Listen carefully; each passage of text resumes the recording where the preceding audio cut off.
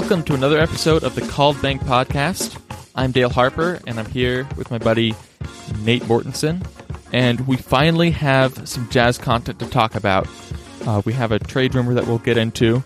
But first, the news that I'm sure every Jazz fan already knows by now is the Utah Jazz have a new owner. And I don't know about all of you, but I'm really interested to see how big of a change this could bring to the Jazz culture. Obviously, I was a huge fan of the previous owner. They had done a great job. They built the Jazz to where they are, and I think they really they did what they were supposed to as owners and kept things together. But there was a few complaints that maybe they weren't spending like some fans wanted them to. So new ownership could mean the Jazz are willing to spend more to either bring in big-time names or keep big-time players here in Utah. So what kind of changes do you think are going to happen now that the Jazz have new ownership in Ryan Smith? You know, I think that from a Gail Miller to Ryan Smith perspective, I don't know if there's anybody else in the state who would keep things the same like Ryan and Ashley Smith are going to, just based off of how close they already are with the organization and just who they are as people, or at least who they portray themselves to be as people. They seem like they're really great. I mean, they're the ones who've done the Fight for the Fight patch, which in my mind, which from my understanding is the only jersey patch in the NBA that is not like for a for-profit business. And that's something that I think just really like encapsulates Utah, has encapsulated like who Gail was and who, who the Smiths are. And so I'm super excited to see where things go. Like you said, I mean, they might be willing to spend more and they have the money. I'm sure most people already know this. Ryan Smith was the founder of Qualtrics, and recently they sold to, I believe, SAP over in Germany for $8 billion, and he owned the majority of the company still. So, I mean, Qualtrics is definitely still a profitable business that he has a lot of control over. And he also has a lot of money in the bank. He was looking into possibly buying RSL when there was that ownership fiasco recently, and I don't know if he's still in talks for that. He also was in talks of, getting some capital in the Phoenix Suns. I guess the owner was only willing to sell him about 10%, and he wasn't really happy where that was going. And so he's going to be the majority owner. He'll have those basketball decisions, which will be interesting to see. I've heard him compared to Mark Cuban, which isn't a terrible comparison. Mark Cuban's a great business guy and a great owner who's like really like in it with the players, And I don't think he's really hindered the Mavericks in a lot of ways. I'm thankful that I haven't heard him compared to Jerry Jones, since I think that's the absolute fear of having an involved owner, is having someone like Jerry Jones, who you as a Dallas Cowboys fan, I mean, I'm sure you're not a fan of. It worked great in the 90s, but hasn't been good for the past 20-something years. So I'm super excited to see where things go. Like you said, I think will be more money that's spent. And I honestly think that this came down to a monetary decision. In the press conference, Gail talked a lot about how she never saw this day coming. And when you look at COVID-19 and you look at the fact that they have not only, the Utah Jazz and the Salt Lake Bees and the Salt Lake City Stars that are being sold in this deal, they also have, the Megaplex Theaters, which has been reeling because just like sports, you're not allowed to have large groups of people go watch movies. And there's also a lot of concerns in the car area of business, and just there are other aspects to where, paying Rudy Gobert a possible supermax and maxing out Donovan Mitchell and being able to go after Jordan Clarkson and do all of these things would have possibly been a big financial strain depending on how things end up going with COVID-19. And, with announcements in the state yesterday where hospitals are getting to full capacity and the like, I mean, it's not going in a good place. So we'll see what happens. Yeah, for sure. You have to wonder what's going on in Ryan Smith's head, because I'm sure I don't know his whole backstory, but I'm guessing he grew up in Utah. I know he went to BYU. And so he probably grew up a Utah Jazz fan, loves the NBA, and he just had a $1 billion idea, built a very successful company, and all of a sudden he was in a position to buy his favorite team. So imagine what it would be like as a fan to all of a sudden you've been on the outside looking in, just talking about what you think your team should do, and then all of a sudden you can make any decision you want because you own it. Like, that would be a crazy position to be in, and it's probably just like, I'm sure Ryan Smith is like over the moon excited about getting things going, so I'm sure he's going to bring in a lot of energy on the management side of things. So, like, that can't hurt. He might take a few risks, like you compared him to Mark Cuban. Mark Cuban is a risk taker. He swings for the fences, and I feel like more times than not he's missed and struck out. But I don't know. Like, you have to wonder, like, what would you rather? Would you rather have a chance at a home run or just get a single or double, but never really make it to the home run stage? So if you want to hit a home run, sometimes you have to strike out, I guess. No, that's definitely a big thing to bring into it. And looking at like Ryan Smith a bit more, I mean, he's just a really, really interesting guy. Like you said, I mean, he started Qualtrics, which was $1 billion idea, but that was after he moved back from his first job in Silicon Valley, to come to Utah because his dad had throat cancer and things like that. And so like he definitely has kind of like understands kind of like the luck aspects, I guess, of things. And the way he's just built Qualtrics and kept it a Utah company have been super inspiring. There's a great podcast, Locked on Jazz, where David Locke went over kind of like the sale and the great things that the Millers have done and the great things that Ryan and Ashley Smith have done. So if you're interested, I think that covers it a lot better than we could, especially with his personal experience with both of them. Definitely go check that podcast out. But I think now we're going to move a bit into those trade rumors that you were talking about, Dale. Yeah, so this one, it's an early stage rumor, but as far as I can tell, there is some truth to it. So it's not like it's definitely going to happen, but there is interest here. And it's not necessarily from the Jazz end yet, but the Celtics have been rumored. Everyone knows that they're looking for a center, and they think that if they bring in a solid center, that will push them over the edge, and they'll really be a championship contender in the East. And so the rumor came out, I'm not sure if it came out yesterday or the day before, but the rumor was that the Celtics are interested in Rudy Gobert, and they're putting together different trade packages that they could use to try to get Gobert out of Utah and over to Boston. So from a Celtics perspective, they have a lot of trade pieces, so I'm sure they're looking for stars that they can trade for because they feel like they have enough picks and they have enough even stars that they might be willing to trade or awesome role players that they would be willing to trade. So the Celtics have a lot to offer, and then bringing in Rudy Gobert, assuming they keep their core together, they'd have a starting lineup with Kemba Walker, Jason Tatum. I'm guessing they'd keep Gordon Hayward as well. They have Jaylen Brown and then Rudy Gobert. So that would be a really scary team to face. But I'm not sure what kind of offer the Jazz would accept. Obviously, like, the main star the Celtics might be looking to trade is Gordon Hayward, but that would not be something Jazz fans would be super excited about, getting rid of, like, losing Gobert to bring back Hayward. So I don't know. What do you think about this trade? Are there any combinations of pieces that the Celtics could offer that you might be interested in? I'm assuming Jason Tatum and Jaylen Brown are locked down and they're not going anywhere, so I wouldn't include them in any trades. Yeah, and that's the thing. Jason Tatum and Jaylen Brown are locked down in the trades, and that's who you'd want as a Jazz fan. Like, if you're going to get it, you want one of them. I mean, they both play small forward. They're both just electric, on the offensive and defensive end.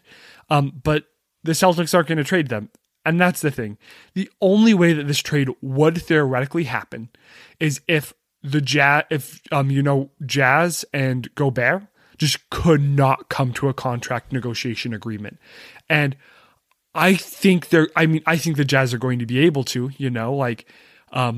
but if they just wanted to get rid of his contract, but I think Gordon Hayward only has one left. Like, obviously, he's a great player. The way he left Utah was not well done. And if Ryan Smith wants the goodwill of the fans, like, I don't think you should always do things for the goodwill of the fans. But Ryan Smith just bought the Jazz. To trade Gordon Hayward for Rudy Gobert, like, that would just go so poorly. And I really think in the end, like, the Celtics aren't going to give up any other stars. Like, if you could get Kemba Walker for Gobert, maybe. But a lot of the thing that I saw was that to make the trade work, you also had to trade Tony Bradley, which is something that I don't know if the people putting together these trade options just don't get it. If you get rid of Gobert, you have to keep Tony Bradley, even if you get Theis, because you can't trade your starting and your backup center that are good for your system and then just get Theis, who's a great player, who's an absolutely amazing player. But I mean, he's not even necessarily a center. He plays power forward more. So it's just if the Jazz want to get rid of Gobert, I think there's a lot of better options. Yeah. The one trade that kind of intrigued me, and if they did this trade, they would probably have to make a couple different moves in free agency in order to fill out their roster. Is Marcus Smart, Romeo Langford, Daniel Theis, the 14th overall pick and the 30th overall pick in this draft, for just Gobert. And so then you'd be getting Theis, who he's a good piece to have. Obviously, he's not Gobert, but he's one of those effort players who's great to have on your roster. You get Marcus Smart, another great effort player. He's an okay shooter, an awesome defender.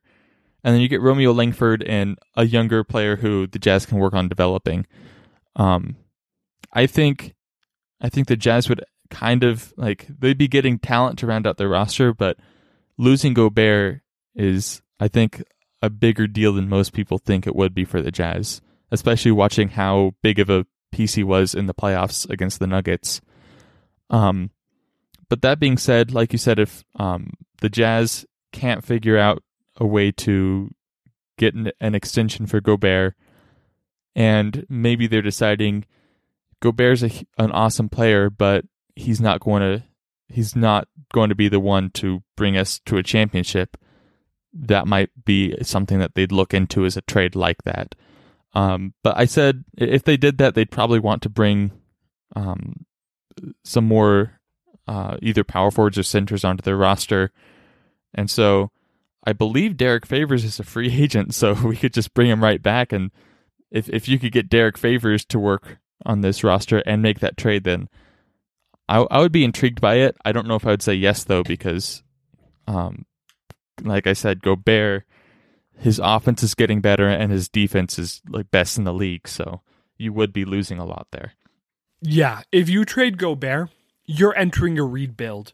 It would probably only be a 1-2 year rebuild, but I mean, that's in essence what you're doing, just because of how much the offense and the team is built around him, which, I mean, if that's what gets the Jazz to a title, that's awesome. I just have a hard time trading him when you have something good, and I understand that the Jazz are in a rough position to actually make it to a title right now, just because the West is strong and you have Kevin Durant coming back, and you can debate if he'll be 100%, but gosh darn it, I mean, if he's 70-75% Durant, he's still one of the top 10 players in the NBA. He's that good. So it's interesting. I don't know what the Jazz should do. I think that they should stay put this year, especially with the short turnaround, though. And then hopefully you can get Conley on, a $10-12 million contract. depending if he's successful this season, which I think he will be. He definitely had some bright spots in the playoffs, and I think this season he'll come back and he'll fit a lot better with the Jazz. Hopefully that's not just me being overly optimistic, though. Yeah, and the team, they're 100% focused on Mitchell and putting pieces around him so that I'm pretty sure the Jazz believe that he is capable of being the best player on a championship team, and so they're trying to get pieces around him to make that fit. And this is more of like I don't know if this is a Daryl Morey question or just a basketball IQ question, but do you see a player like Donovan Mitchell in today's NBA? What kind of pieces does he need around him? Like, does having a player like Gobert complement his play style? Like, I think in some ways it does on the defensive end, and in some ways it does on the offensive end, but is it really like optimizing Mitchell's talent, having the second star being someone who can't shoot and is really going to put up around like 13 points a game? I think that we're going to see Gobert's points in the paint go up. Obviously, like, he had some highlights against the Nuggets and he had some lowlights against the Nuggets, but comparing him to the Nuggets isn't exactly the most fair comparison when it comes to it. Like, most of the time you're going to, most other teams in the NBA don't have as much of a center presence as Jokic. And I understand he's not the best defender, but he's still like tall and big. And obviously when you look at contenders though, you do still have like, Anthony Davis on the Lakers. So if the Jazz need to get past the Lakers, like, Gobert's going to have to put up with that. But there were definitely like moments in the playoffs where like you just saw a transformation of Donovan Mitchell into a much more elite passer. And I'm assuming that's going to continue. I'm assuming that he's going to have a couple more months. He's going to come back. And if he's able to find Gobert in the paint more, like he showed he's capable of doing, then they definitely like work together a lot better than they have in the past. And they've worked together great in the past, but that will improve significantly. Yeah, I kind of want to see Gobert like kind of even bulk up a little more and just kind of be a bully in the paint on offense, but and just see the Jazz run back down, like go back to old school, just let your big man post up basketball and see if that works today. Because I saw flashes of him last season where he looked like a good paint scorer, but then he wasn't always consistent with that.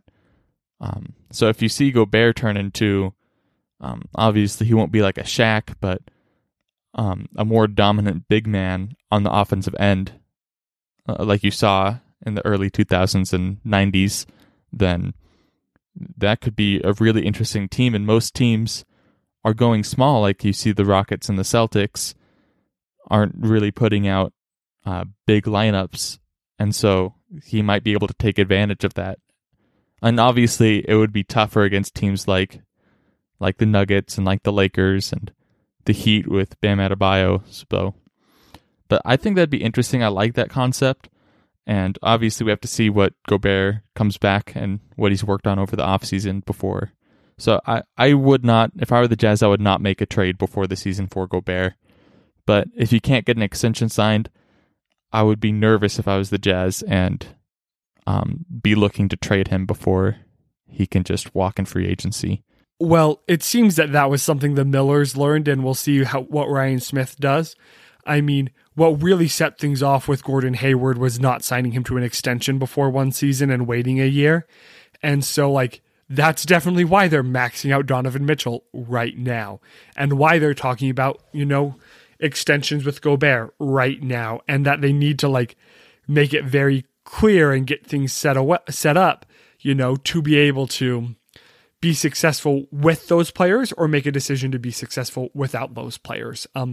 As for the trade that you mentioned with the 16th and 30th pick, I know that the Jazz are missing out on picks and stuff right now, that they don't necessarily have a lot of draft depth, but I also don't want the Jazz to go like find depth via the draft. So I don't know what trade would make me happy for Gobert, but I would need to be seeing like someone who is definitely like an all-star player. And those just aren't the trades that I'm seeing right now.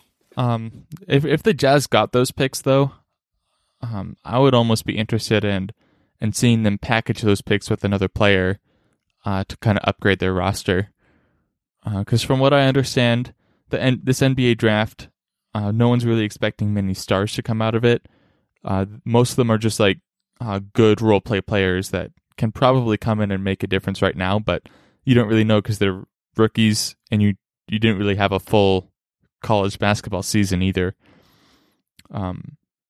So yeah, if I were the Jazz, that's what I would do with that. But then again, like I think trading Gobert, unless it's like Gobert for Giannis straight up, I wouldn't really be looking at a Gobert trade right now. Here's what I think this draft is, and we can get more into it next week. I think this draft is a Kawhi Leonard draft. I think that you're looking at it and you don't necessarily see a lot of star power, but dang, someone in the teens is gonna like blow your mind. Like while it's not like an amazing star like Zion or LeBron, that you can take at number one, you definitely have a lot of depth in this draft. So like it starts out not as talented as like a star, but then it keeps going that way like for a while. So I definitely think you could see someone like Kawhi Leonard did come out of the teens and like take the NBA by storm in a few years from this draft. The interesting thing about Kawhi Leonard is when he came onto the Spurs his first few years, he wasn't really a great shooter. He was an awesome defender and he got rebounds, but I feel like I'm not going to put it all on Pop, but I'm going to put it on the Spurs because they had Tim Duncan, they had Manu Ginobili, they had Tony Parker, and I'm sure Kawhi Leonard learned a ton from those guys, and he was able to become a better shooter. And like originally, his after his rookie year, people thought, okay, he's just a 3-and-D guy. He can't shoot mid-range. He can't score in the paint. He's just going to shoot three-pointers and play defense. And now he's one of the best like mid-range scorers in the NBA, which is interesting. So with a Kawhi Leonard draft, you need to really trust your team to be able to develop a player.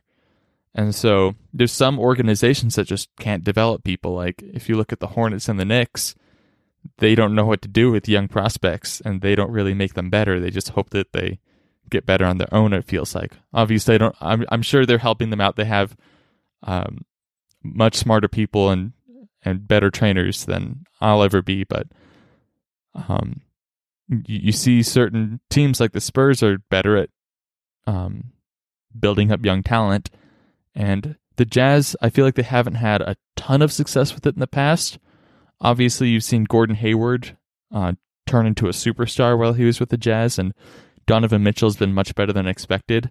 So if the Jazz can pick up someone like that, I would be really interested to see if they can really like help him fulfill his potential to the max. And then if they can get someone like that, that would be insane in 2, 3, 4 years from now. I'm super excited to see what happens. I mean, they do have the 23rd pick, which, harder to get something good with that, but you could get someone like Rodney Hood, if I remember, he was in the 20s, and I mean, he definitely showed a lot of potential. So hopefully they're able to pick someone up. But yeah, I think that's pretty much all. Next week, we promise we'll get more into the draft. We were planning on that this week, but Ryan Smith and Gail Miller had other plans. So we really appreciate you for listening to this episode of Called Bank. Please reach out to us on Twitter or let us know just kind of how you feel about this new ownership for the Jazz. So remember to rate and review us on whatever podcast platform you're listening to. Also, follow us on YouTube if you'd like to listen. So thanks so much and have a great week.